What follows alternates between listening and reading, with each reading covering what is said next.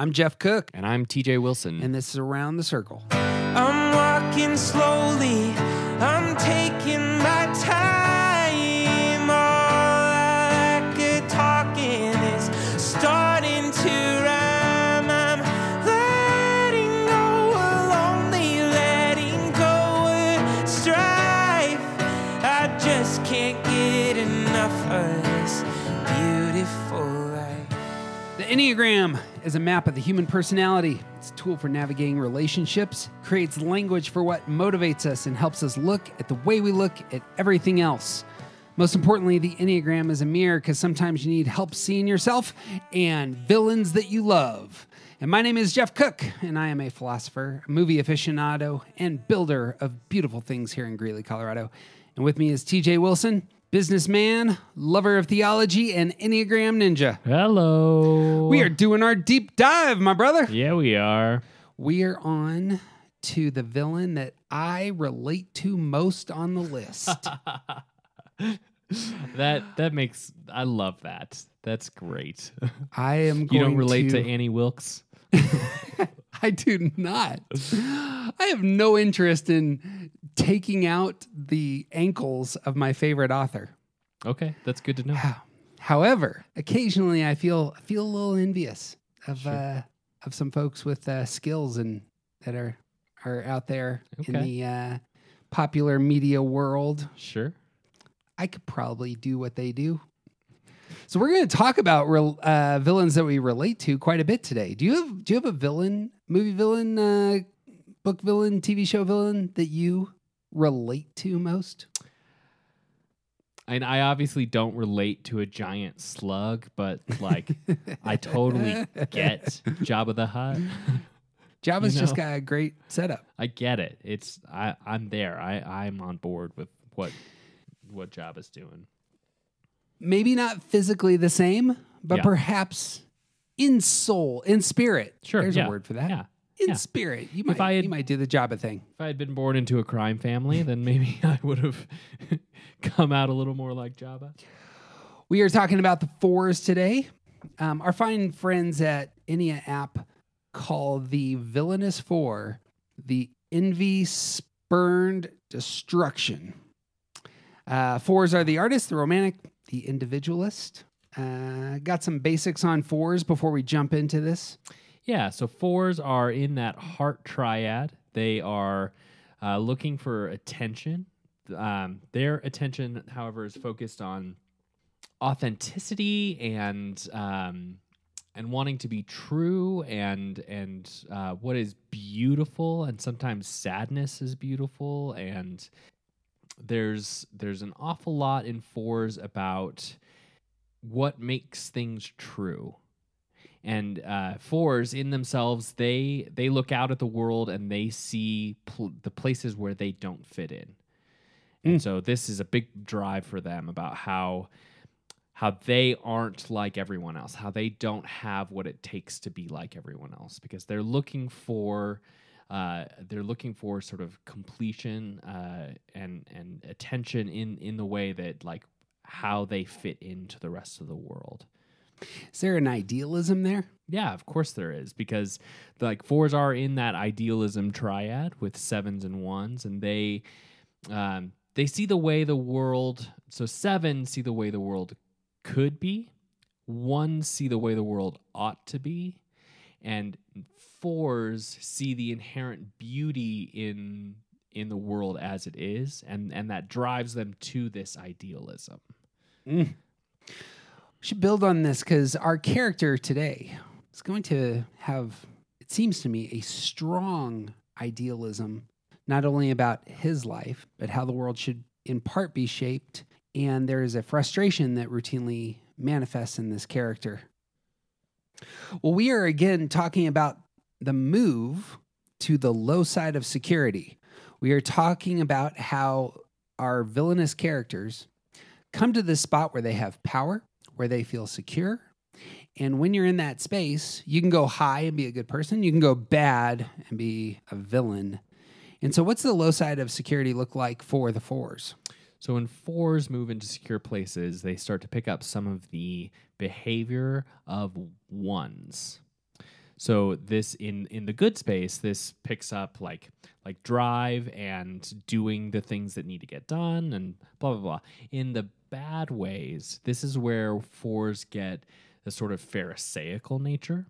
So think about all the unhealthy ways that ones behave. This is some of the stuff that fours pick up. So that idealism drives them to a place where they look at the world and they say, you should be like this. Mm-hmm. And it's often turned very much inward. I should be like this. I should be at this level of whatever thing I'm striving for. And if I'm not, that's a problem. Lots of self-focus like ones, the anger going inwards like ones on that front. Yeah. Can you talk about envy on that front? Because that seems to be the natural passion, sin that comes forth given that posture. Yeah, this is actually, I think this is one of the easiest ones to sort of understand in that space because this is just a downward spiral. As fours move to one in the unhealthy ways, that idealism and that striving for some kind of perfection, pointing it inwards, becomes looking at the world and wanting the things that the world has that make me inefficient, incomplete, insufficient. Everything else is better than I could be, and why not me? If you hear, like, this is something to look for if you're looking for unhealthy fours, is that idea of why not me? Why don't I get to have that thing?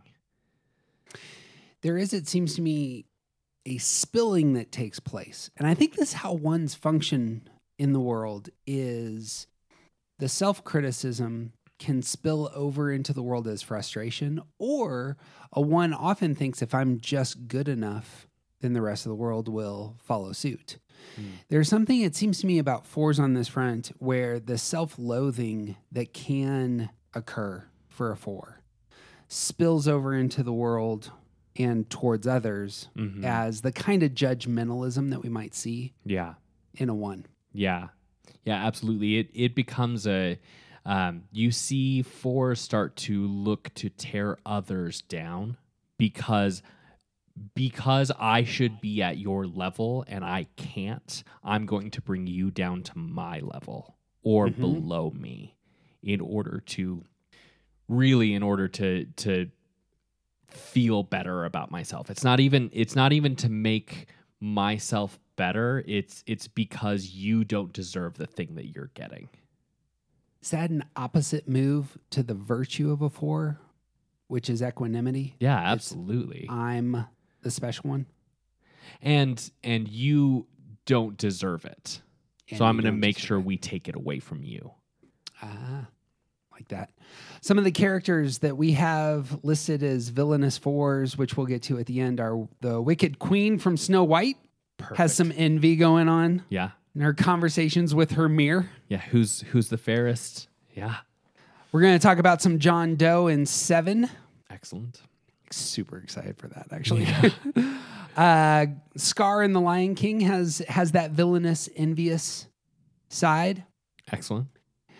We have talked about Loki and Commodus, and I suppose if we got time, we might hit on the Kylo Ren. But I'm really curious about your thoughts on that if we have time. Sure. But TJ, if our dear listener has not looked at the title of our podcast, who is the villain behind door number 4? This is Maestro Salieri from Amadeus, the Oscar-winning Best Picture from, 1984? I think it's 85. 85? Right there, dead center. Yeah. Amadeus, the Best Picture, played by the incomparable F. Murray Abraham. Extraordinary. Oh, extraordinary performance. It's just, if you know this movie and you know the Enneagram, I hope that you immediately understand how 4 this character is. If you don't, we're going to spend a lot of time showing it off. Did you watch this for the first time today for the first time in a long time? No, this is the second time in a long time. Boom. I watched it several times growing up. My dad was a big fan. And then I watch it every maybe 10 years or so. Everything in this movie holds up. In fact, it not only holds up, it in many instances just blew me away at how much better the filmmaking is here than 90%, 99% of the stuff that gets released today. Yeah, absolutely. This is an extraordinary movie. I suppose Jeffrey Jones doesn't hold up as being Jeffrey Jones who goes down a dark path. Aside from that. You complain about Jeffrey Jones, but I think he does great. I have no complaints about Jeffrey Jones. I think he's an amazing actor. Yeah. If you get on the Wikipedia and looked at some of the events of his life, that's more what I'm referring to. Okay, gotcha. You mean Jeffrey Jones the person? Yes. Okay. Jeffrey Jones is great the actor, in this movie. Spectacular. Who cares about Jeffrey Jones? I don't care about Jeffrey Jones the person. We're talking about this movie. So, couple things about Amadeus. It is 1985. I have it in my notes. It won 8 Academy Awards. It is the last movie to have 2 men nominated for Best Actor for the same film. And F. Murray Abraham, who plays Salieri, won. Amadeus is number 10 on Rolling Stone's Best Movies of the 80s list, and Vulture has it as the number 10 movie on its list of Best Picture winners. The 10th best Picture winner. Nice. Footnote here, and just like a little rant, may I for 2 seconds just say the Oscar-winning film is amazing, and it's really hard to find because Hollywood is dumb and they think we want extended versions for some reason. But this one, I dare say, has too many notes.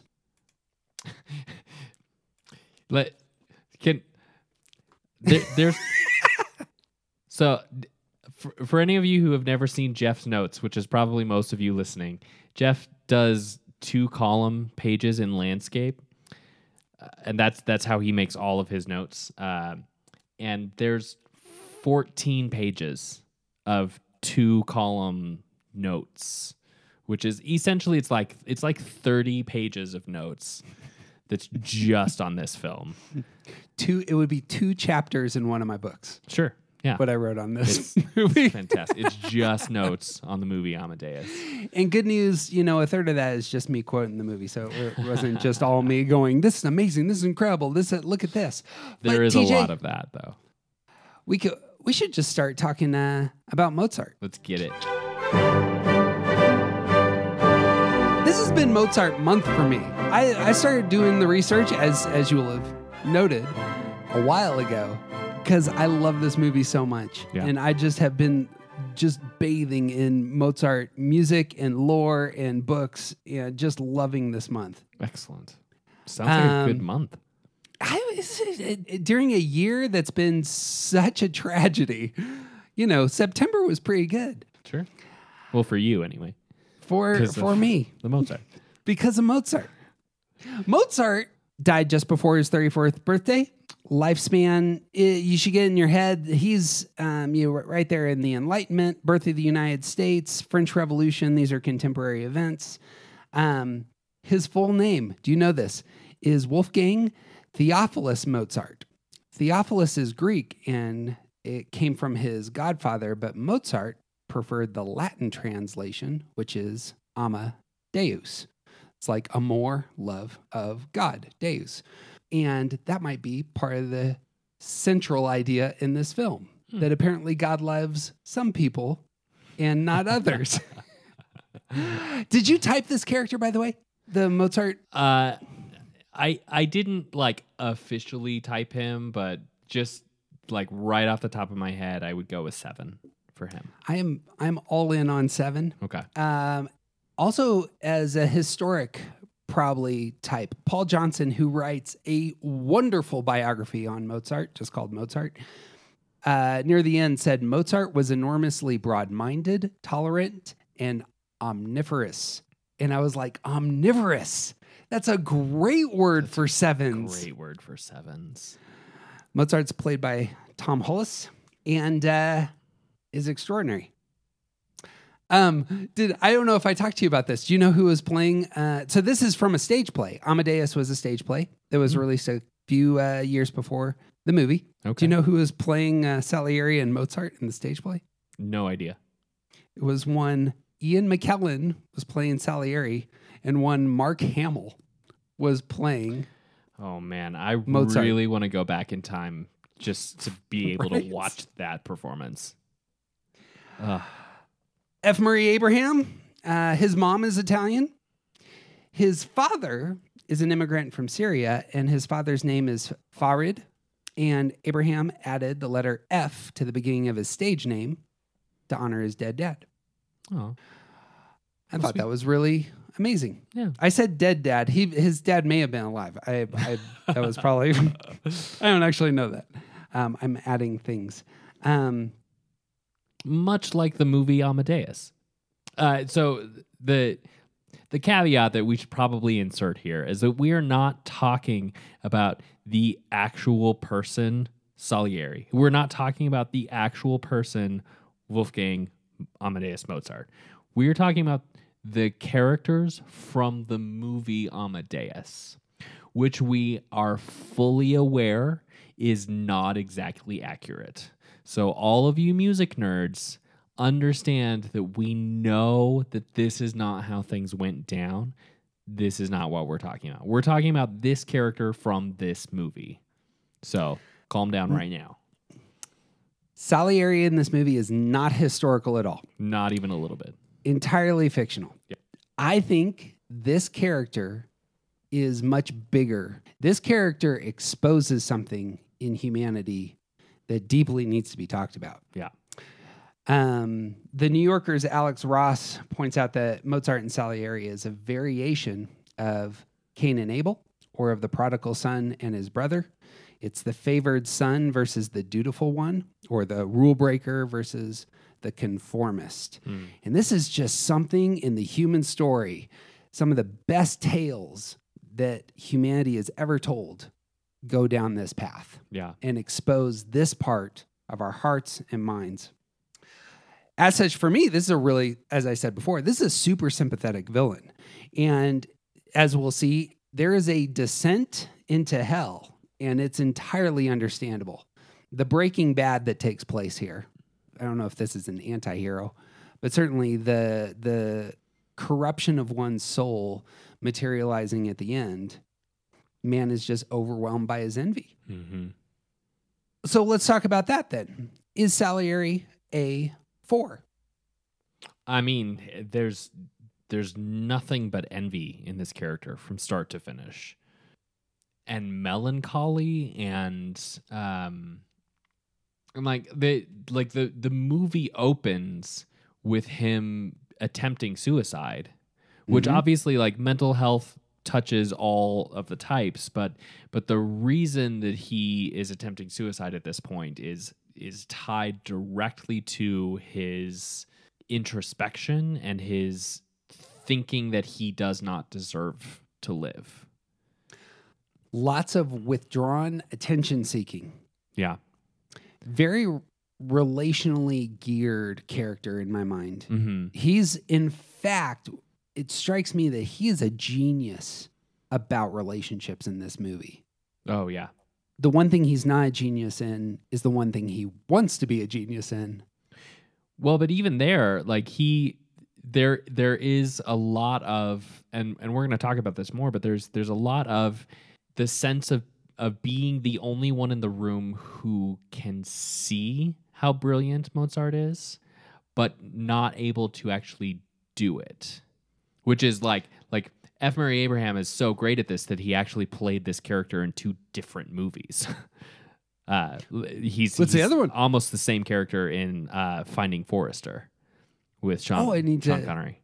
I don't know that I watched that once. Sure, I'll have to and, go back. And he's basically the author who tried to write the great American novel, and someone else is so much better than him, and he becomes a professor, and essentially he's stuck in the place of recognizing genius without being able to produce it.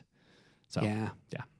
One of the things that hit me on this was that the heart's message that fours need to hear. You are seen and loved as you are is something deeply lacking in this character. Absolutely. Does not feel understood by his culture Mm-hmm. and longs to be beautiful like that other guy. Yeah. Well, and even before he recognizes Mozart, like that's the striving for his life is he wants to be a composer. Like before he knows who Mozart is at all, Mozart doesn't even exist when this guy decides that he wants to be a famous composer. And he works very hard to get to the position that he gets in, like as the official court composer. And here's this dumb kid, this obscene idiot who is automatically better than him. Mm-hmm. Like so much so that it's like he doesn't even deserve to be in the position that he's in.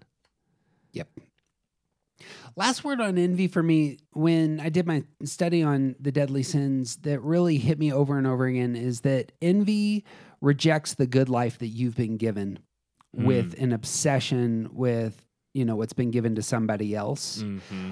But the problems, struggles, obstacles that other person faces are nearly always set aside and not put into the equation. Mm-hmm.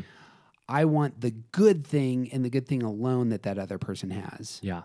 And any struggle that they have is just set to the side. Yeah. As well as every good thing I have is set to the side. Mm-hmm. And there is a separation taking place there that I am rejecting myself because I want to be somebody else. Yeah. There's so much of that peppered throughout the whole movie, but like even the big point that Mozart died at 34. And the very end of the movie, Salieri says that essentially that God is punishing him by giving him 32 more years of life. Right. How dare God let him live knowing the things that he knows? It's like if this guy isn't just like, if envy isn't the lens that he sees the world through, then I don't know what envy is. That's a great point. All right, you want to get into this movie? Let's do it. All right, so it begins with those two strong chords from Don Giovanni and a man yelling, Mozart! "Forgive your assassin. I confess I killed you. Mea culpa. Pietà, pietà, pietà." Mozart! Forgive your assassin! He repeats pietà 3 times. In Italian, this means pity. It's like this forgiveness. And mea culpa is what? It's this was all my fault. And so right at the beginning, and I think in a lot of our future movies, the first line colors everything, but it certainly does here. The idea of forgiveness is something we are going to see over and over and over and over again in this film. Yeah. In real interesting places, because that is something that is not going to be easily embraced or enjoyed by Salieri. Any thoughts on that opening line? It's also remarkably self-focused. Yeah. Like even in his confession as the would-be killer of Mozart, like it's all about him. It's all about like, forgive me for doing this thing. And again, like back to your earlier point, like it is completely dismissive of the struggles that happened in Mozart's life to get him to the point where Salieri could take advantage of him. Yep. We'll see that in that character over and again. Right. It's all about him. Yeah. He's entirely focused on himself.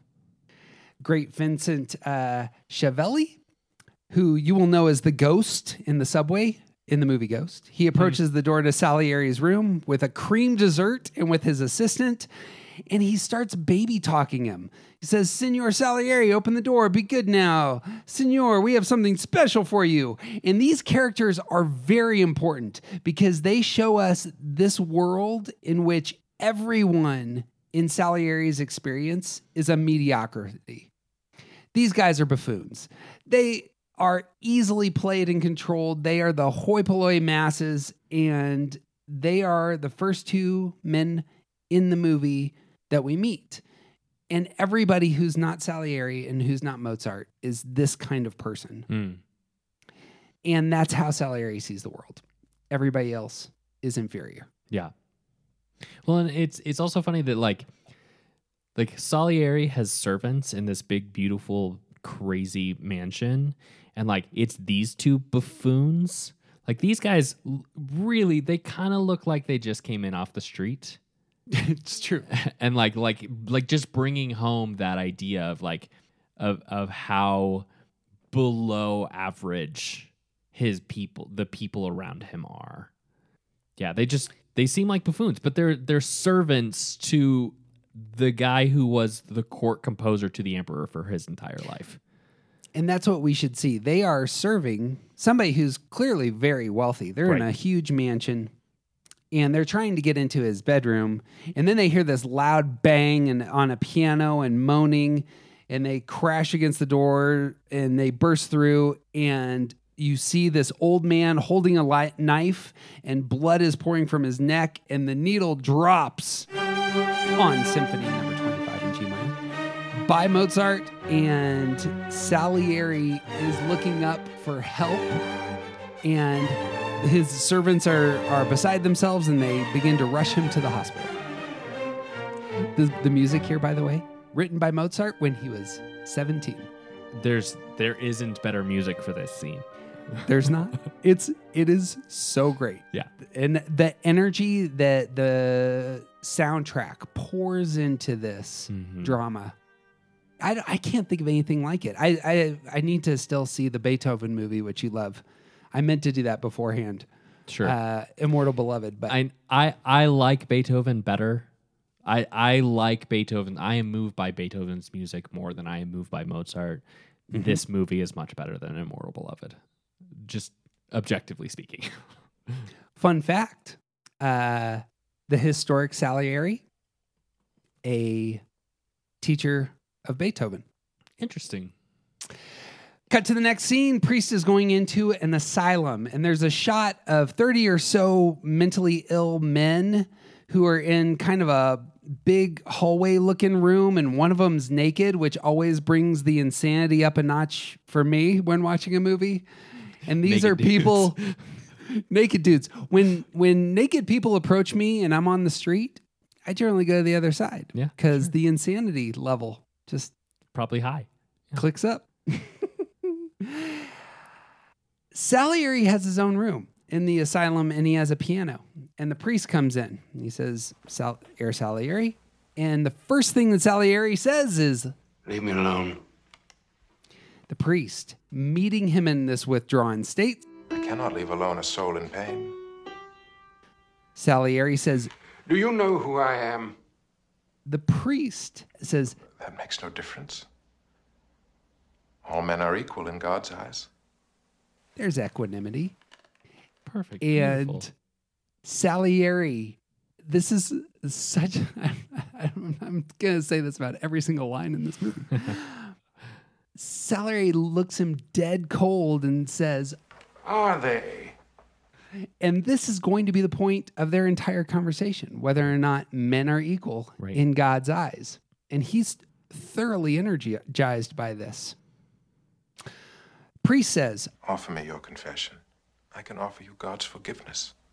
again, here's the theme. Salieri changes the subject. How well are you trained in music? He wants to go back to equality. I know a little. I studied it in my youth. Where? Here in Vienna. Ah, then you must know this. Plays his own little ditty. I can't say that I do. What is it? It was a very popular tune in its day. I wrote it. And that I wrote it is delivered with just a care about this thing I care about. This is me putting some of myself out here for you to analyze. Reveals part of himself. I would love to, before we get any further here, actually, can you talk about withdrawn attention seeking? So there's multiple ways to look at this, and I'm certain that every four would describe it a little differently for their own experience. But there's like one big part of it is sort of stepping back to get people to notice. So it's I'm looking for the attention of people that I care about and that allegedly care about me. And so I'm going to step back to see if they seek me out. And another way is actually much more self-focused. So the withdrawing is in order to intentionally focus on the self. And I think health and circumstance plays a lot into which of these things happen. But there's a sort of push-pull thing that happens with fours where they push people away to try and get attention. And that's a lot of what that withdrawing for attention is. And so what I see in this scene in particular is him sort of diminishing himself in a way to point out how little value he has.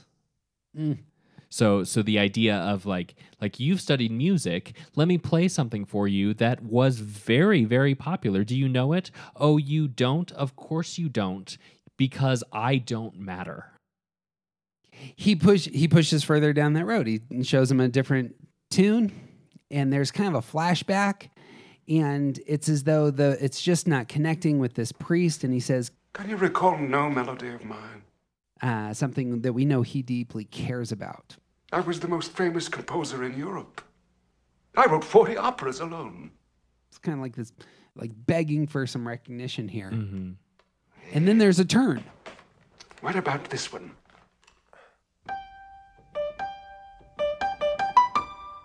And immediately the priest goes, oh, yeah, that one. I know that I one. know that That's one. a good one. Yeah. And everybody in the audience knows that one. And we are in the priest's shoes. We know this song. Yeah. Yes, I know that. Oh, that's charming. I'm sorry, I didn't know you wrote that. I didn't. That was Mozart. Wolfgang Amadeus Mozart. The one that God loved. This is a great example of like a sort of manipulative withdrawing for attention. Is that he's pointing out that everyone recognizes this tune that he didn't write. Mm-hmm. Here's all this music that I did write. Here's this other thing. And you know this, but you don't know anything that I wrote. The focus is on his work, even though he's using someone else's to point it out. Yep. The priest then says, The man you accuse yourself of killing. Is it true? If you have something to confess, do it now. Give yourself some peace. that's a worthy target. Sure. Salieri says, He was my idol. I can't think of a time when I didn't know his name. I was still playing childish games when he was playing music for kings and emperors, even the Pope in Rome. I admit I was jealous when I heard the tales they told about him. and we've talked quite a bit about jealousy and envy here. So then there's a slight turn. And Salieri says, Not of the brilliant little prodigy, but of his father, who had taught him everything. My father, he did not care for music. When I told him how I wished I could be like Mozart, he would say, Why? Do you want to be a trained monkey? Would you like me to drag you around Europe doing tricks like a circus freak? How could I tell him what music meant to me? and that struck me as a very four line. Mm-hmm. Yeah, this is him seeing something so beautiful in the world that he knows that nobody else sees it the way that he does, and particularly his father, who I'm guessing he had a pretty bad relationship with his father, Mm-hmm. and like this is something that's so beautiful and so pure that it's so important. And I want to be part of it, and I want to be part of helping other people see it in the world. and I like he doesn't know how to express how important this is, because if his father doesn't see it that way, then just like it, there isn't a way to express it if he doesn't just know. Father's a businessman. Right? Who cares about Who art? cares about music? Doesn't matter. While my father prayed earnestly to God to protect commerce, I would offer up secretly the proudest prayer a boy could think of. Because he's the most important person in the universe. Lord, make me a great composer. Let me celebrate your glory through music and be celebrated myself. Make me famous through the world, dear God. By the way, all of this prayer is going to get answered up till this point. Make me immortal. After I die, let people speak my name forever with love for what I wrote. Nearly everything that he prays for here, actually, he gets. Right? In return, I will give you my chastity, my industry, my deepest humility, every hour of my life. Amen. That is motive. That is core. What do you see there? I mean, I don't know that there's much to say about it. It's pretty straightforward, you know? Like, I want to be special, and I want to be known for being special. I want to be different than everyone else, and I want to do it in this beautiful way. And I want to be famous for it. There's something about the heart is exposed in these places of prayer where you get to see what you long for and who you are and how you even relate to the world. These things might not be healthy for this person. This Right. might not be a good path for you. Right. It might be the case that if God gave you all these things, it might destroy you. Right. But then Salieri says, and do you know what happened? A miracle. And his dad chokes to death. You might be a sociopath if you think your dad choking to death is the grace of God coming into your life. Yeah, just do- maybe. Just maybe there's looking at the world a little bit differently than the rest of us. My life changed forever. Of course I knew God had arranged it all. That was obvious. One minute I was a frustrated boy in an obscure little town. The next I was here in Vienna, city of musicians, and Emperor Joseph, the musical king. In a few years, I was his court composer. Isn't that incredible? Divine hand, man. Night after night, I sat right next to the Emperor of Austria, playing duets with him, correcting the royal sight reading. Actually, the man had no ear at all. Because everyone that's not him is a mediocrity. But what did it matter? He adored my music. Tell me, if you had been me, wouldn't you have thought God had accepted your vow? And believe me, I honored it. Full sincerity. I don't think he lies at all to this priest. Right. Does this man not receive everything he asked for? And I think he actually does. And later, this comes into the movie that he actually is chaste. There's a woman that he desires, withholds his pursuit of her.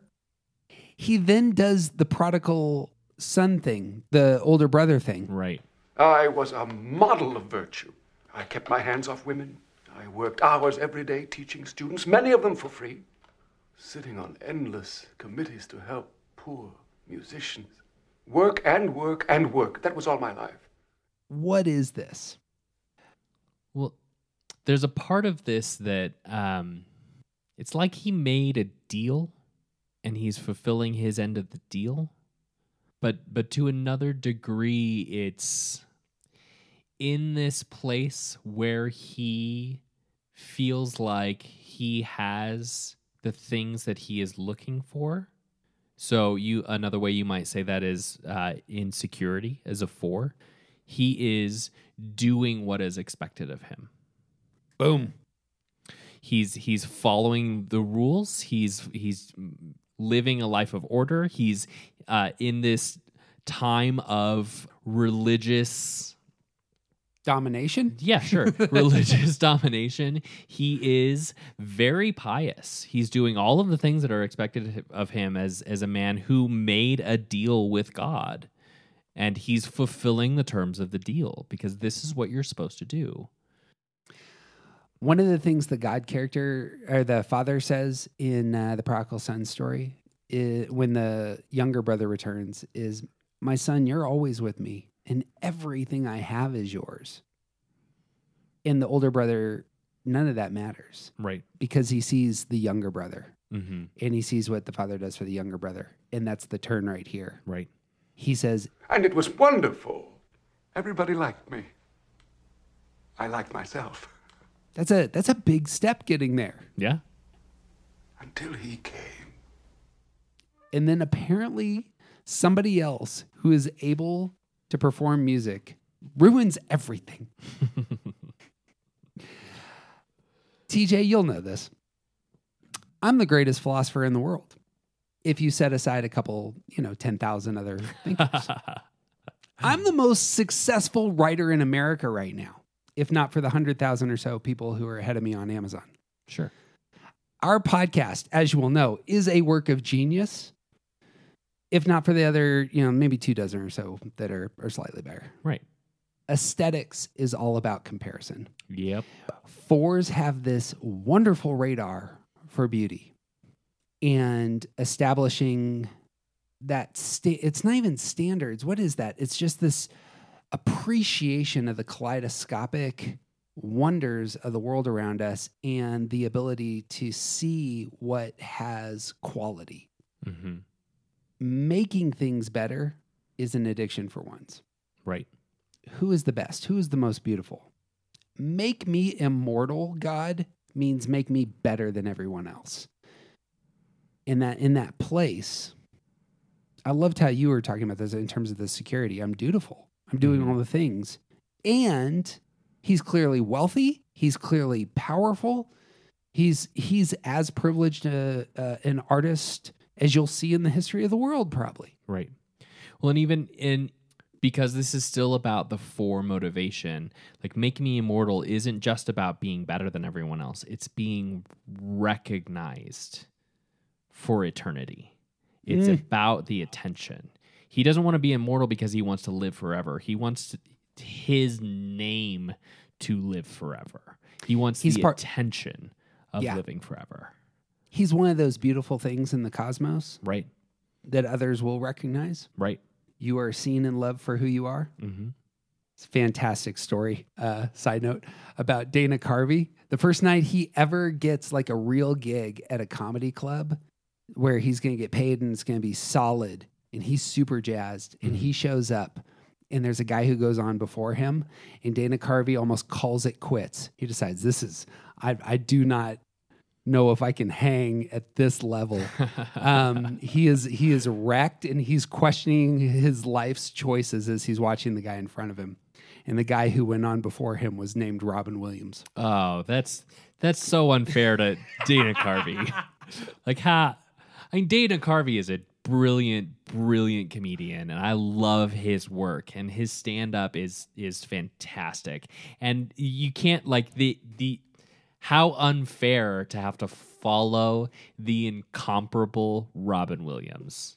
Carvey's as successful a comedian as you'll find in the late 80s, early 90s. Right. And yet, watching somebody else, there's this identity crisis. Right. Yeah.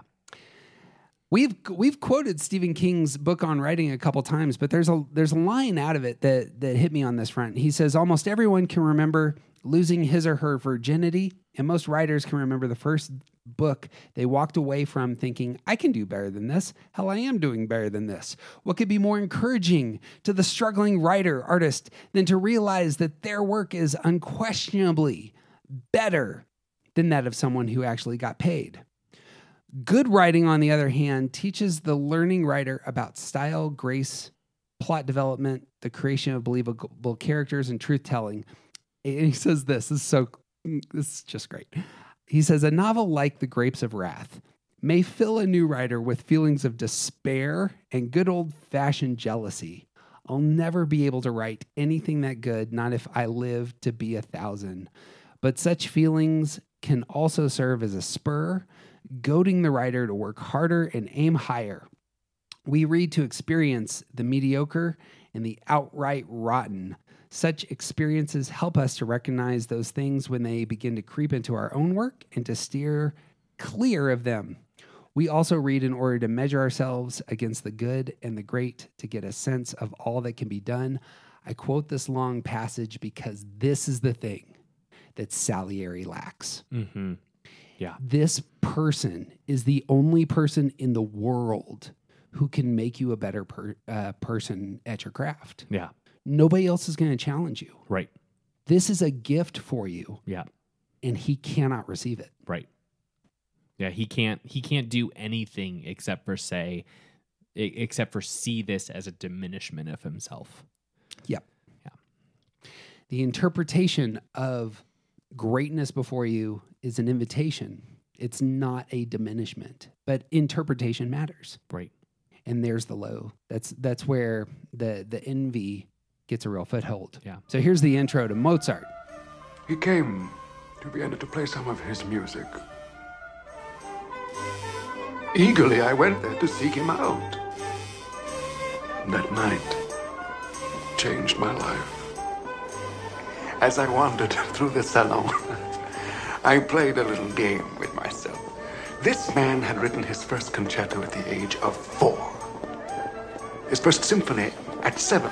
A full-scale opera at 12. Did it show?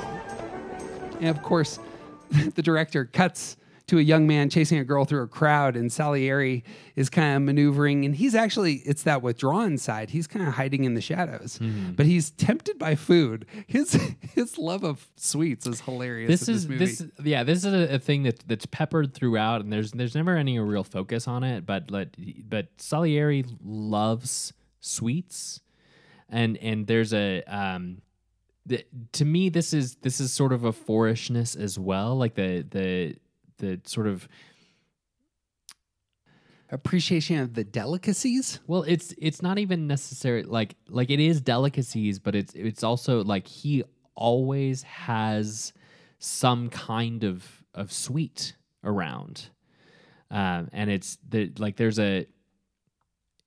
not lust, but it's almost like this is something that's so good that I need to have it around all the time, and there's a in the same way that Fords appreciate art and music and like sunsets and good writing and all of these other things, like good Fords also have an appreciation for really good food like this. Yeah. And I love that's peppered through this. Like the fourness of this character is comprehensive. His home is gorgeous. Yeah. His taste in potential mates is at the highest level, we might say. Yeah. He has an ear for music, which we will look at. And of course, it's going to go to his palate as well. Mm-hmm. Something like that. Yep. That's great. Salieri is eating food in the corner, tempted by these delicacies, and then he gets this good look at Mozart, who is being crass and wooing this young girl whose name is Constance, who's going to become his wife later. And then music begins playing in the opposite room, and Mozart runs out after saying, "It's my music. They're playing my music." And Salieri follows and immediately moves to judgment. That was Mozart. That giggling, dirty-minded creature I'd just seen, crawling on the floor. He might use the word creature in the future. But do you have any thoughts about judgment and Fords on this front? Well, there's an idealism represented here.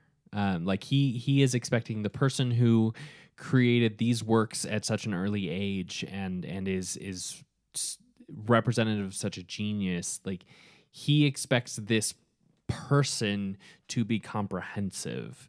So he's not only going to be a genius, he's going to look and act like a musical genius.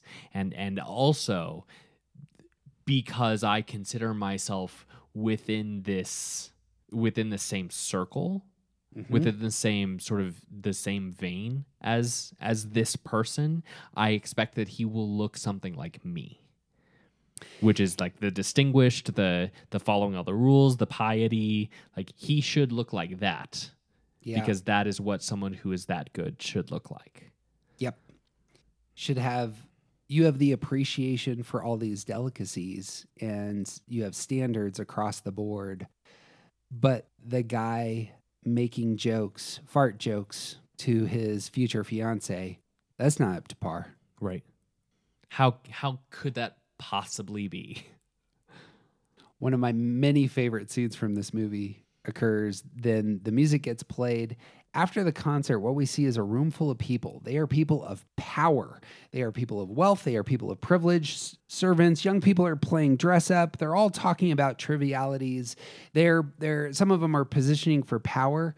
Salieri alone walks across the room as everyone else is exiting, and he goes to the music stand and he picks up the score. And this is the score for Serenade number 10, and he looks at the third movement.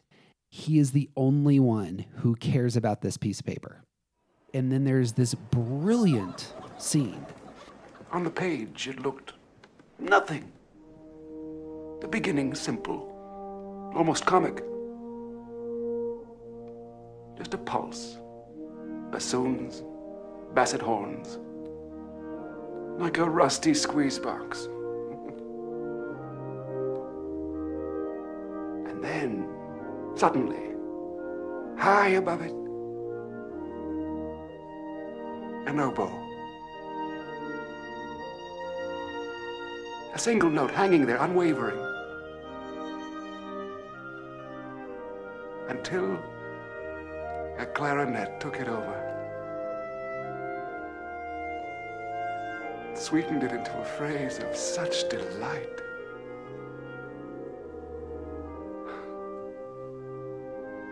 This was no composition by a performing monkey. This was a music I had never heard. Filled with such longing, such unfulfillable longing. It seemed to me that I was hearing a voice of God. He is able to see and deeply appreciate what nobody else can. And I would love for you to talk about this phrase at the end. Unfulfillable longings for fours.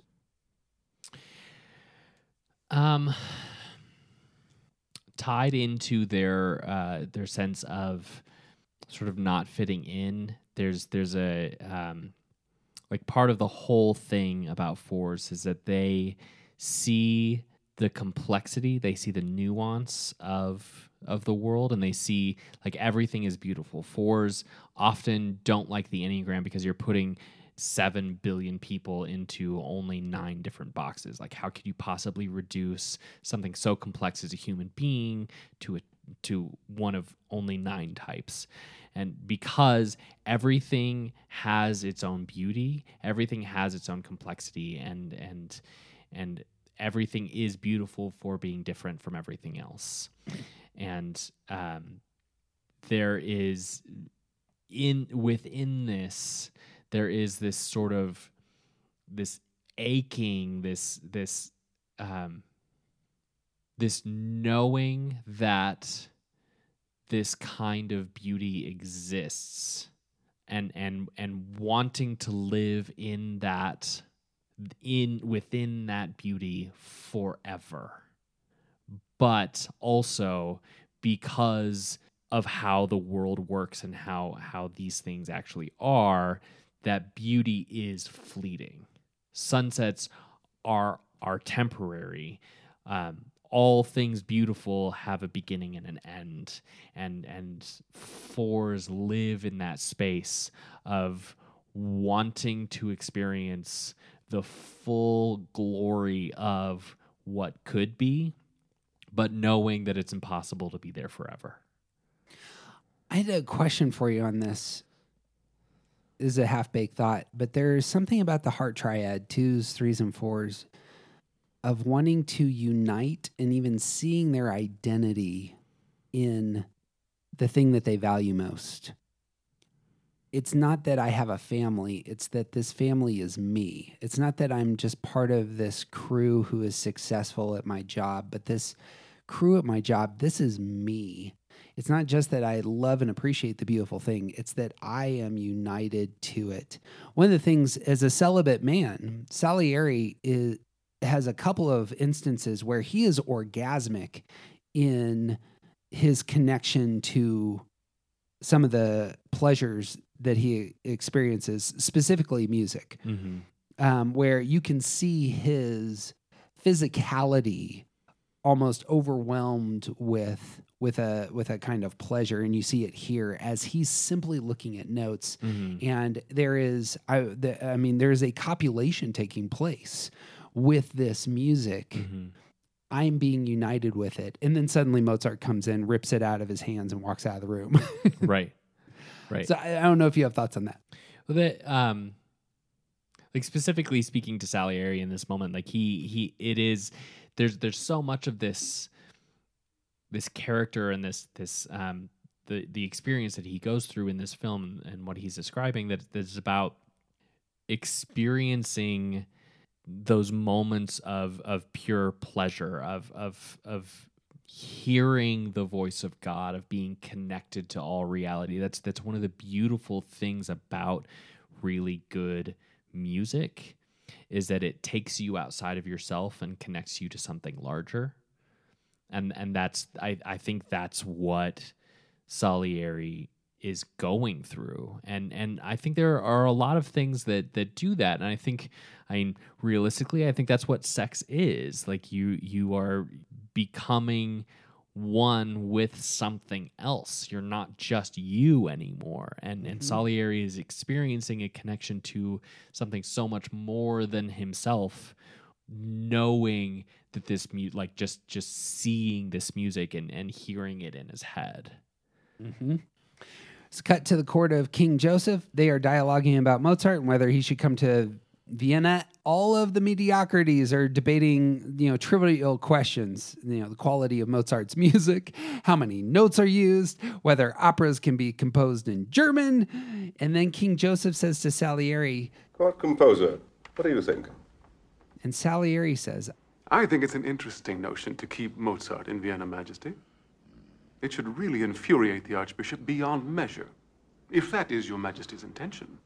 Politically genius character who is the court composer standing among all the other buffoons. And for the first time in the scene, the king brightens up, and here is wisdom and true insight.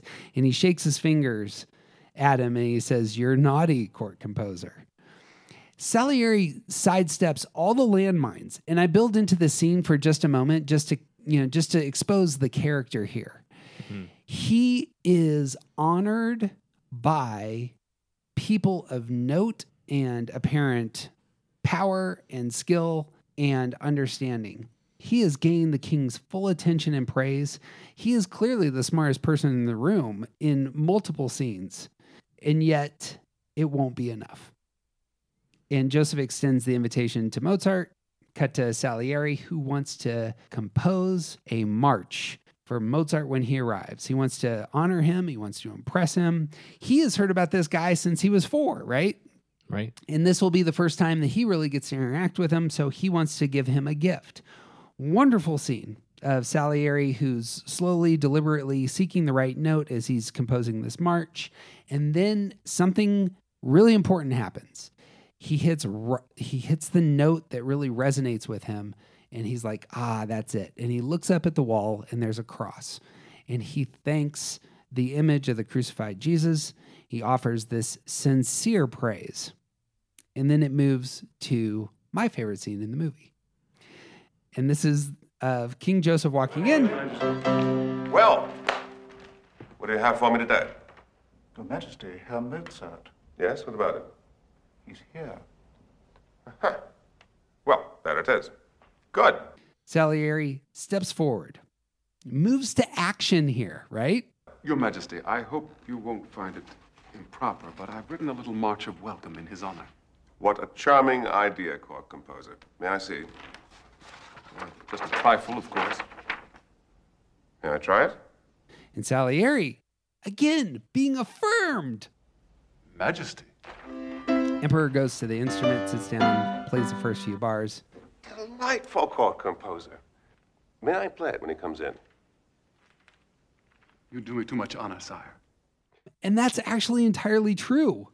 And this is all exactly what he wants. He wants Mozart to hear it. He wants the king to be the one to play it, because like, what better honor is there for this man than to have the person in charge, the person who could kill all of them with a word, being the one to introduce his own music to someone that he respects so much.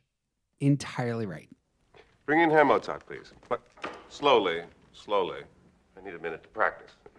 Mozart comes in and he doesn't know what to do. He's looking around, where I go, it looks all awkward. All the mediocrities are standing there listening. Mozart comes in, bows to the wrong person, and then it's just pointed in the right direction. The king is playing the harpsichord. He ends the piece.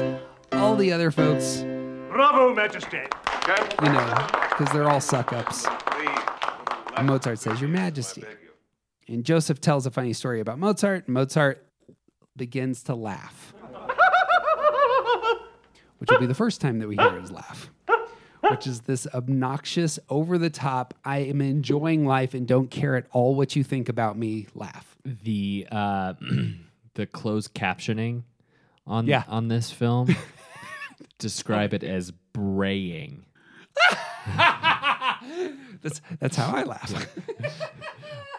Mozart's braying laugh in parentheses.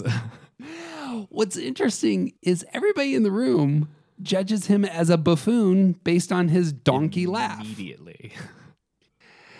Joseph is very aware of the dynamics of the room and changes the subject, moves things along. You will know these gentlemen, I'm sure. And he begins introducing everybody around the circle. Everybody blends. Nobody's really special. They're all bureaucrats. Right. Yeah. And then Joseph says, Here is our illustrious court composer, Herr Salieri. And Mozart bows low. Salieri doesn't. Salieri then, though, says, At last. Such immense joy. Diletto straordinario.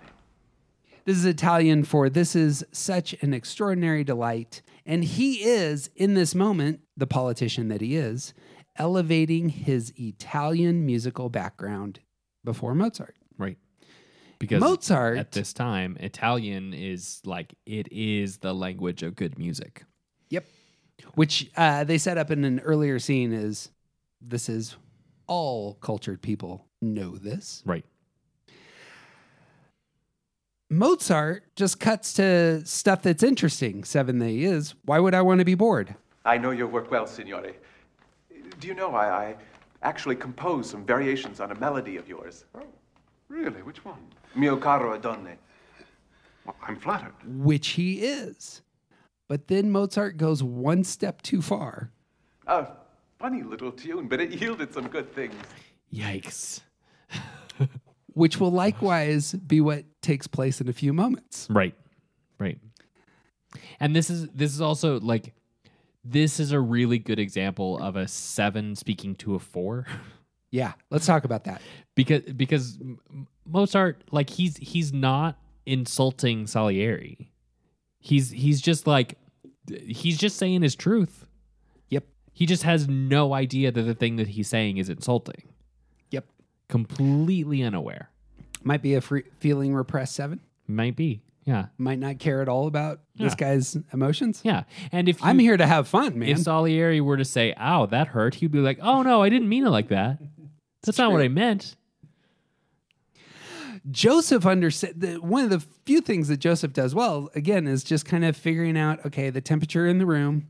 Let's move things along. And Joseph says, And now he has returned the compliment. Herr Salieri composed this little march of welcome for you. Really?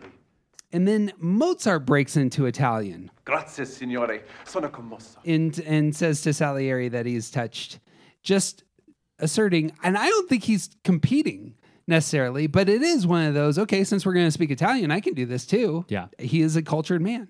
Yeah. You don't have anything on me.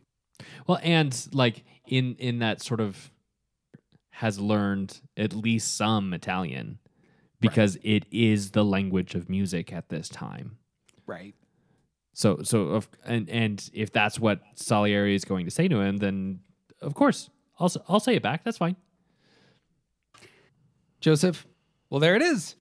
Now to business. Young man, we are going to commission an opera from you. Mozart is thrilled.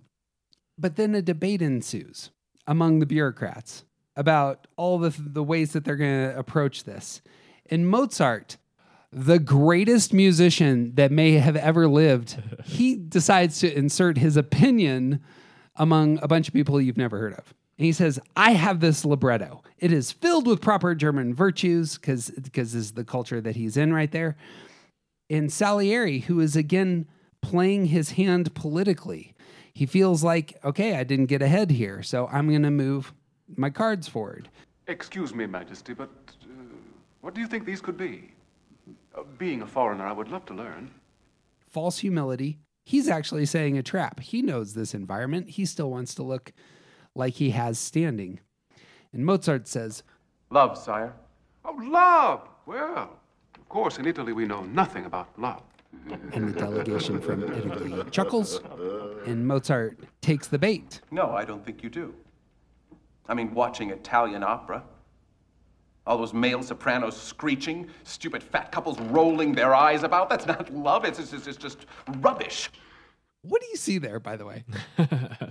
Well, there's like this trap for Salieri is beautiful. Like he's using a little bit of sarcasm and setting up for Mozart to say something dumb about German virtues. Yep. But he's assuming too much and too little of Mozart both at the same time. Because Mozart isn't aware of the game that he's playing, even a little bit. That's it. Like he goes on to completely insult all Italian opera in front of a room of Italian opera composers. Yes. Or in a room filled with Italian opera composers. And like he's not doing it on purpose. He's just saying his thoughts out loud. It's like, this is the things that you're doing. It's silly. It's rubbish. It doesn't matter. And he's not being insulting. He's just completely unaware of the game that they're playing. Yep. What's interesting is Joseph then kind of sides with Mozart. He says, well, then let's let it be German. Because, of course, he's the king of a nation that speaks German. Right. And it's going to be a national opera. Right. He's like, you know what? We can break with this tradition. Yeah. And so Mozart has kind of a slight edge. But then Joseph hands him the score. He says, This is yours. Keep it, Majesty, if you want. It's already here in my head. What? On one hearing only? I think so, sire. Yes. so he's rejecting Salieri's gift. And then Joseph looks at him. Again, he's caught up in the adventure that Mozart's weaving. And he says, Show us. Right. Mozart bows, hands the script back to the emperor. He goes over to the piano, very confident, begins to play the tune, very clean, all staccato, and everybody's impressed. There has been positioning. There's political jockeying. All the people are trying to make their moves. It feels like it's pretty even at the end of the day. And then Mozart says, The rest is just the same, isn't it? everyone looks at Salieri. And Mozart says, It doesn't really work, does it? to the phrase that Salieri thanked God for. Right. Did you try? Shouldn't it be a bit more? Or this? This? Yes. And he plays another phrase, and gradually he starts to alter the music so it turns into this. Everyone, we're in the seat of the priest again. Everyone knows that the things that Mozart starts composing are vastly better than what was done before. And it gradually turns into this wonderful march. What do you see there? Like again, like I want to draw back to the fact that Mozart has no idea what he's doing. like Right. the offenses that he's committing, he's completely unaware of it. He's just going with the flow and doing his thing. Like this is just Mozart being Mozart. But Salieri is the look on his like F. Murray Abraham is so spectacular in this because the way that he captures the offense that he's experiencing in this is completely uncomfortable. And this is something straight from my soul. Yep. That I worked very hard on, and here you are just throwing it away. I'll never be able to write anything that good, not in 1,000 years. Like I spent so much energy making something that you fixed after one hearing. Yes. By someone who played it badly. I had originally thought that they had, for this scene, taken a Salieri march and then made it into Mozart. But apparently what they did was they took a part of Marriage of Figaro, which, by the way, is one of Mozart's most famous pieces. And then they just stripped down all the layers and made it as basic as possible. Sure. And that's how they came to this scene. Yeah. But as he's playing it, he's playing one of the more famous pieces, movements in that. It's an aria from Figaro. Okay. And then when he gets done and everybody's blown away, he looks at him and just laughs. Yeah. He's having fun. Donkey in front Isn't of him. everyone having fun? This is great. We're on an adventure, man. Yeah. We're equals. This is fine. Yeah. I just You want to be thing. bored It's with great. Italian opera? Yeah. Let's go some places. Cut to Salieri back in his office looking at the cross and saying, Grazie, signore. Anger, frustration. Bitterness I'm not and envy. good enough. Yeah. And there's total envy there. Old Salieri says to the priest, all I ever wanted to do was to sing to God. He gave me that longing and made me mute. Did God make him mute?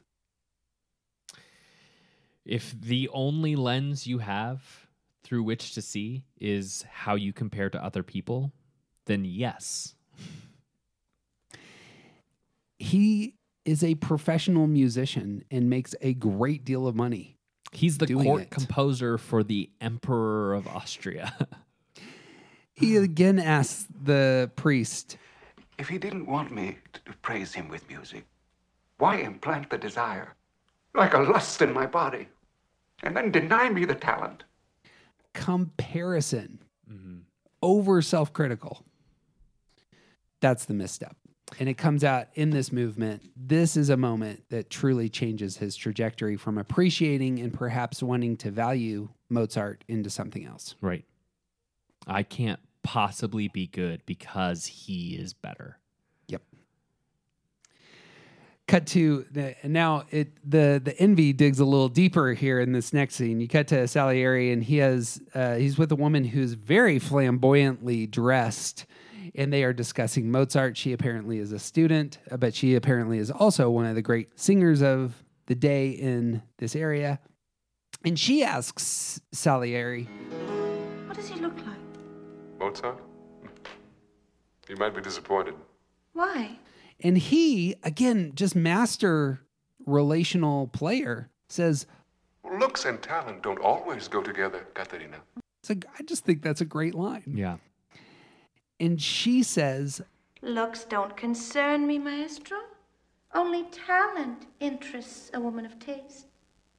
What does Salieri hear there? Oh, like it's just like he's not gonna show it, but you know that like that was a dagger in his heart because he knows the talent that is Mozart.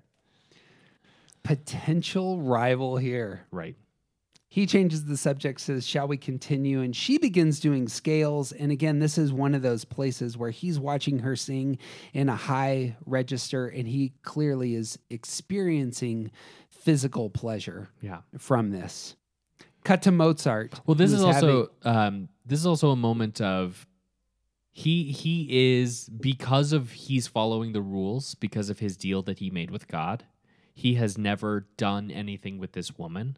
Yep. But the pleasure is not from the music. The pleasure is from watching her. Yep. So he's sort of longing after this woman in this, and like this plays in with her later, but like clearly he has romantic interest in this woman. Yep. Yeah. But the move then is there's a cut in the movie to Mozart conducting her, and now she's singing, and it's a very similar experience, but now it's before everybody else. She is singing a performance of the Abduction of Sarajevo. My Italian's just spot on today, by the way. Yeah, clearly you studied. I've looked at the script a handful of times. I just never say the words. Old Salieri says, "There she was. I don't know where they met or how. There she stood, on stage for all to see, showing off like the greedy songbird she was." And the German sung by Katrina here says, "Bind me, compel me, bind me, hurt me, break me." All very sexual, all very humiliating. For Salieri, who's up in his booth by himself in the dark, looking mad. And has intentionally been chased with this woman that he wants. Like he's going to do the right thing in order to earn the appropriate opportunity to experience sexual fulfillment with this woman. Yeah, it just like here she is being almost body for someone else. All my life, I worked for you and never disobeyed your commandments. And yet you didn't even give me a goat to have a party with my friends. And then this young son of yours who wasted all of your money on harlots comes back and you slaughter the fattened calf. Mm-hmm. She is an excellent personification of everything that's going on in Salieri's heart. And she is giving herself to Mozart as the masses watch. And she and she actually, I think, is one of the mediocrities. She has some talent, but she's not necessarily, as we'll see later in the piece, she's not necessarily a woman of virtue, of wisdom, of intelligence. She is superficial, and yet Salieri cares that he has not won her affection. Mm-hmm. And that's how he feels about all the mediocrities, actually. He wants them to think he's amazing, and yet his standards for himself are so much higher. Because there are times where there's a payoff, where the king appreciates him. The rest of the bureaucrats appreciate him. Mm-hmm. There's going to be a scene later in the movie where all of Vienna is applauding, standing before him, and it's not good enough. Right. He wants the attention, but he really doesn't know what to do with it when he gets it. Yeah. Talk about that in a 4. Well, that's part of that, like that withdrawn thing. And Suzanne talked about this in one of our recent interviews, and I can't remember if it actually made it on air, but there's this. So it's part of this withdrawing for attention thing that fours. They want the attention of others, but they don't know what to do with it when they have it, and so it's this sort of striving for something that they can't handle when they get it, and it's always not enough. Like because what they really want is to be accepted for who they are, for who they are in and of themselves, to be seen and to be understood, but they look for a sort of recognition that comes from outside of themselves, and they don't see themselves in the way that they're looking for, and so they can never accept the attention that they're looking for from other people. I imagine most of the addictions that all the types have are of that sort. Right. At the core, our addiction just cannot ever be fully satisfied. And there it is for Force. Right.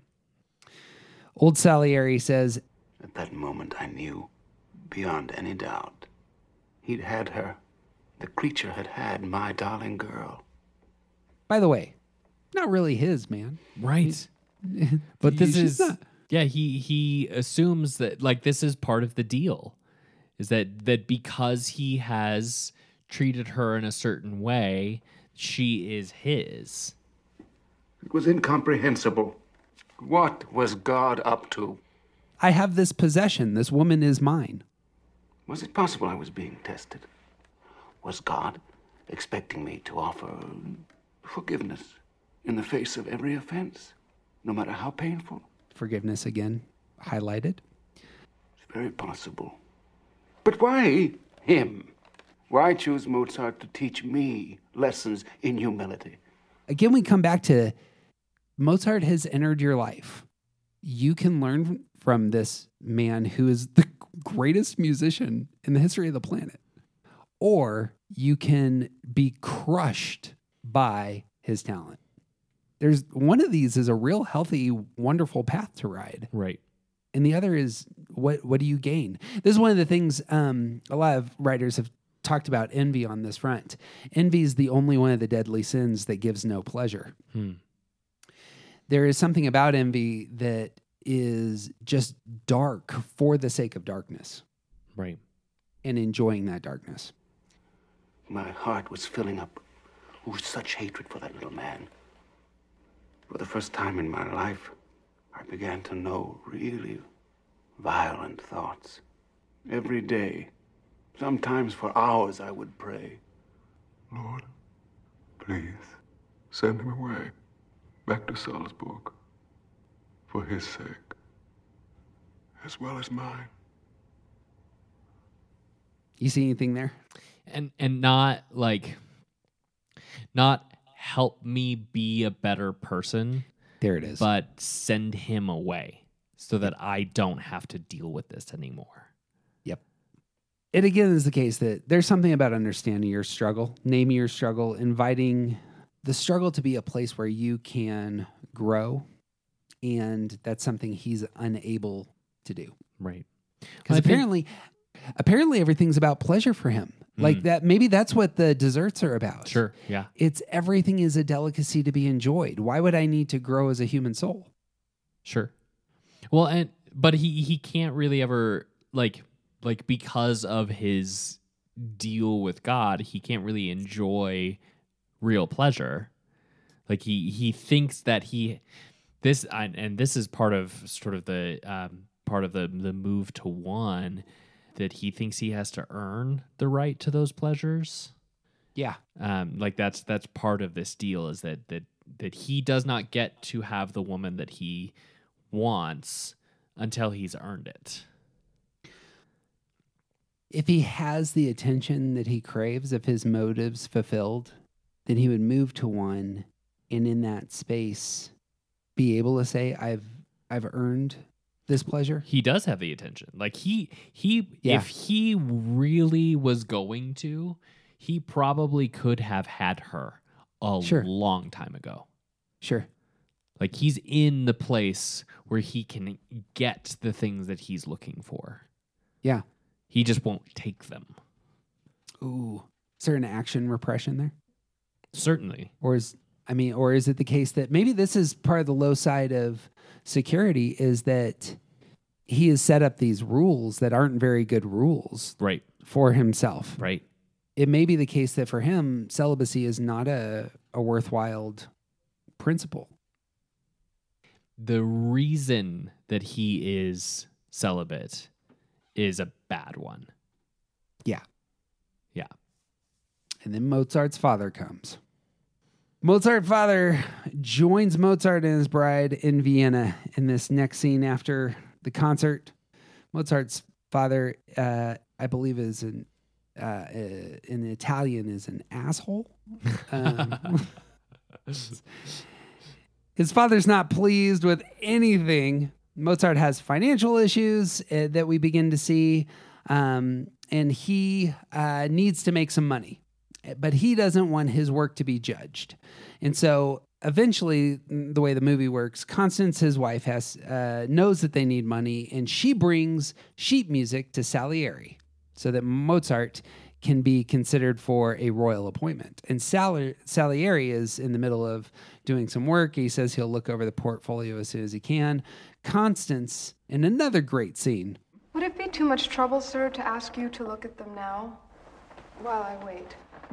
I'm afraid I'm not at leisure this precise moment. Just leave them with me. I assure you they will be quite safe. I really cannot do that, sir. You see, he doesn't know I'm here. Then he didn't send you? No, sir. This was my own idea. Sir, we're desperate. We really need this job. My husband spends far more than he can ever earn. I don't mean that he's lazy, because he's not at all. He works all day long. It's just that he's not practical. Money simply slips through his fingers. It's ridiculous. Not going to spend a lot of time on Mozart, but here is the character flaw for this. Right. And this is going to be a terminal character flaw because it will eventually lead to his utter exhaustion and death. Right. Salieri, the master politician who has a genius for manipulating people. Let me offer you some refreshments. Do you know what these are? Capezzoli di Venere, nipples of Venus. They're Roman chestnuts in brandied sugar. Try one. They're wonderful. Thank you very much, Your Excellency. Don't keep calling me that. Keeps me at such a distance. But this is exactly what he wants. He wants people to think he is good enough to be called Your Excellency. Right. I wasn't born a court composer, you know. I'm from a small town, just like your husband. There's the equanimity. Are you sure you can leave this and come back again? It's very tempting, sir. But it's impossible, I'm afraid. Wolfgang would be frantic if he found those were missing. You see, they're all originals. Originals? Yes, sir. He doesn't make copies. And then Salieri begins looking over the music. I love this scene because, again, it's the case. He's the only person in the world who sees the beauty at the level he does. Right. Thoughts on this scene? I love how he moves from being so he essentially has total power in this situation. Mm-hmm. And he, I think he recognizes a vulnerability in her and being like I think this plays into they didn't get into this much in really overt ways in his character, but I think that like this plays into his own sort of hidden lecherousness. Mm-hmm. That he starts to see the embers of an opportunity here, because here is someone who not only is a pretty young woman but is desperate, and is an opportunity for him to take advantage of his enemy. So there's three things that three potential goods for him that I don't know that he would ever say out loud, but he starts to play into that, and like here's a chance for him to best Mozart while also still having power over him. Yep. And there's also a sense of, for me, it's a sense of like using my uniqueness, using my not just position of authority, but I am in a special place, and I can use that specialness to get the things that I want. Mm-hmm. What is it that he wants in that situation? I think at least for a moment, it's carnal fulfillment. Yeah. there is going to be. So in the cut that is widely available, which is the extended cut, that's where that moves. Is he's trying to get back. There's a revenge element. You had my girl, I'm going to have your girl. Right. That takes place. Right. In the Oscar-winning cut, it goes different because this scene is actually a huge cut. Like what ends up happening is you have the scene with older Salieri, who is describing looking at the pieces, and he says, Astounding. It was beyond belief. These were first and only drafts of music. But they showed no corrections of any kind. Not one. He had simply written down music already finished in his head. Page after page of it, as if he were just taking dictation. There's an inspiration from God image there that's really important. And music. Finished as no music is ever finished. Displace one note, and there would be diminishment. Displace one phrase, and the structure would fall. It was clear to me. That sound I had heard in the Archbishop's palace had been no accident. Here again was the very voice of God.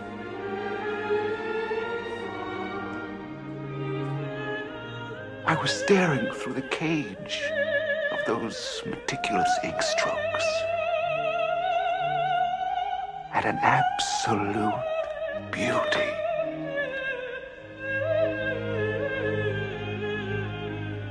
Envy and being imprisoned imagery. What do you think? It's like that line for me is like the forest statement that's ever been. Right? I am prevented from taking part in the most beautiful thing that has ever existed. Yeah. He's on the outside somehow. Yeah. Not connected. Right. There's again something there about being able to connect with the thing that you see as beautiful. He is so moved. It's again very physical for him, and he ends up dropping all this music on the floor. Constance reacts. She says, "Is it not good?" And he looks at her. Total sincerity. It is miraculous. And she says, "Oh, yes, he's really proud of his work. So will you help him?" And in the Oscar weighing cut, he just stares her down cold and walks out of the room. Mm-hmm. And then it cuts to the scene where he says, "From now on, we are enemies." And he takes the cross off his wall and he throws it in the fire. And it's kind of unsettling. Like this man who was so devout, who's routinely talking about God, suddenly is burning this image that he had held in such high regard. Because you choose for your instrument a boastful, lustful, smutty, infantile boy, and give me for reward only the ability to recognize the incarnation. Because you are unjust, unfair, unkind. I will block you. I swear it. I will hinder and harm your creature on earth as far as I am able. What do you see there? I mean, Salieri is basically saying you didn't fulfill your end of the bargain, and now I'm going to work to destroy what you love. like this is a fantastic villain monologue. Yeah, right? But it's all like there's also like there's so much like this is the pit of envy. This is someone who is so consumed with what he does not get to have that it turns him into a monster. Yeah. because in reality, he is actually surrounded with everything that he's looking for. He just can't see it. So he's still in a sort of secure place. Like the villainy of the low side of one begins to like really start to manifest here in the sense of the way that he is going to, like the turn that happens with everything that he does with Mozart, like so much of him interacting with other people about Mozart before this point is just sort of like Mozart, like he won't openly say it, but like he thinks that Mozart's a buffoon and he doesn't want everyone else to sort of praise Mozart. But the music is spectacular and he can't do anything about that. So, and he openly acknowledges that the music is untouchable. From this moment on, he's actually actively working to showcase that Mozart, that people should not be praising Mozart because he's a buffoon. Yeah. But still in ways that are proper. Yeah.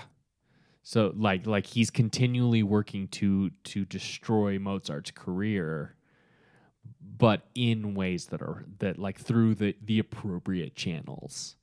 Yeah. If I'm able to destroy him, then I will shine out again. Yeah. At least in his own eyes, yeah. I mean, that's actually where everything culminates.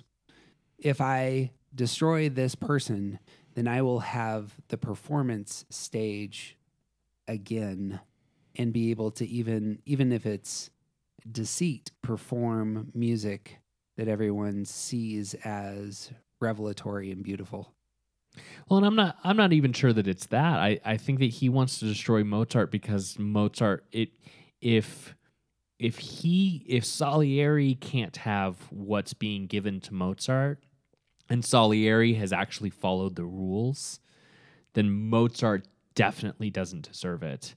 And he's going to work to make sure that Mozart doesn't have it, because that's the way the world should work.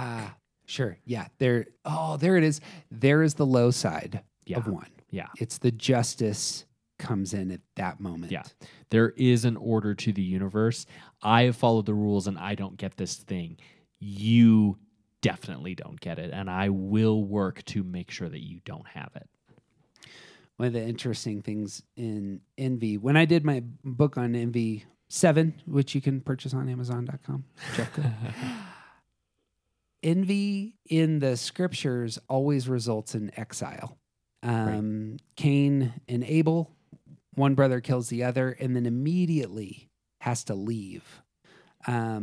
Jacob envies Esau, does some dastardly things, immediately has to leave because he had envied Esau's position. In the prodigal son story, the younger brother returns, the older brother sees what happens, and he says, "This is terrible," and the older brother immediately leaves. The father has to chase down his older brother. There's something about envy that separates you from everyone else. Steering through the cage of those meticulous ink strokes is an image of separation. Yeah.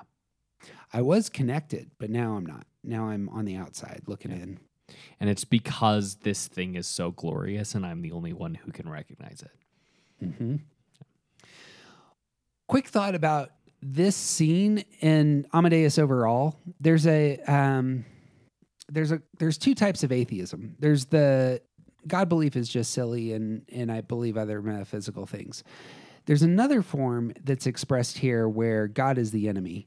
This is a piece of classic literature is The Brothers Karamazov, in which the chief character, Ivan Karamazov, is an atheist, and he sits down and he has a conversation with his brother, who is a priest. And they're talking after their father has died. And Ivan is telling stories to Alyosha, the priest, about why he doesn't want anything to do with God anymore.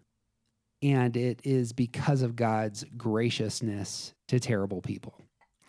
And there's one chapter in Brothers K in which Ivan says, if this is who your God is, you can have the ticket back. I want nothing to do with this kind of person. And that's entirely what's taking place in Amadeus. It's a very, very similar scene to what we see in Brothers Karamazov, where you have the naive priest and you have the very seasoned dissenter. And sometimes you have to go there, and sometimes it's, where our story leads. But it's one of those masterpieces of world literature that's just elevating something that's in the human story that's worth talking about. Yeah. I think this is a good place to pause. Yeah, we'll just pick up, next time. Hey, it would mean the world to us if you pause, take 2 seconds, and write us a brief review and give us some stars on your podcasting platform of choice. You can find all the links to all of our stuff at aroundthecircle.org, but the best thing you can do is share this episode with somebody that you love, especially music aficionados. The music here is by The Collection at Greensboro, North Carolina, and Tim Coons in Greeley, Colorado. Hey, T, you got anything else? I got nothing. He's TJ Wilson. He's officially awesome. I'm Jeff Cook, and who you aren't isn't interesting. For example, you're not Mozart, and that's okay. That doesn't need to exile you from the rest of the world. Push into who you are. That's where the gold is.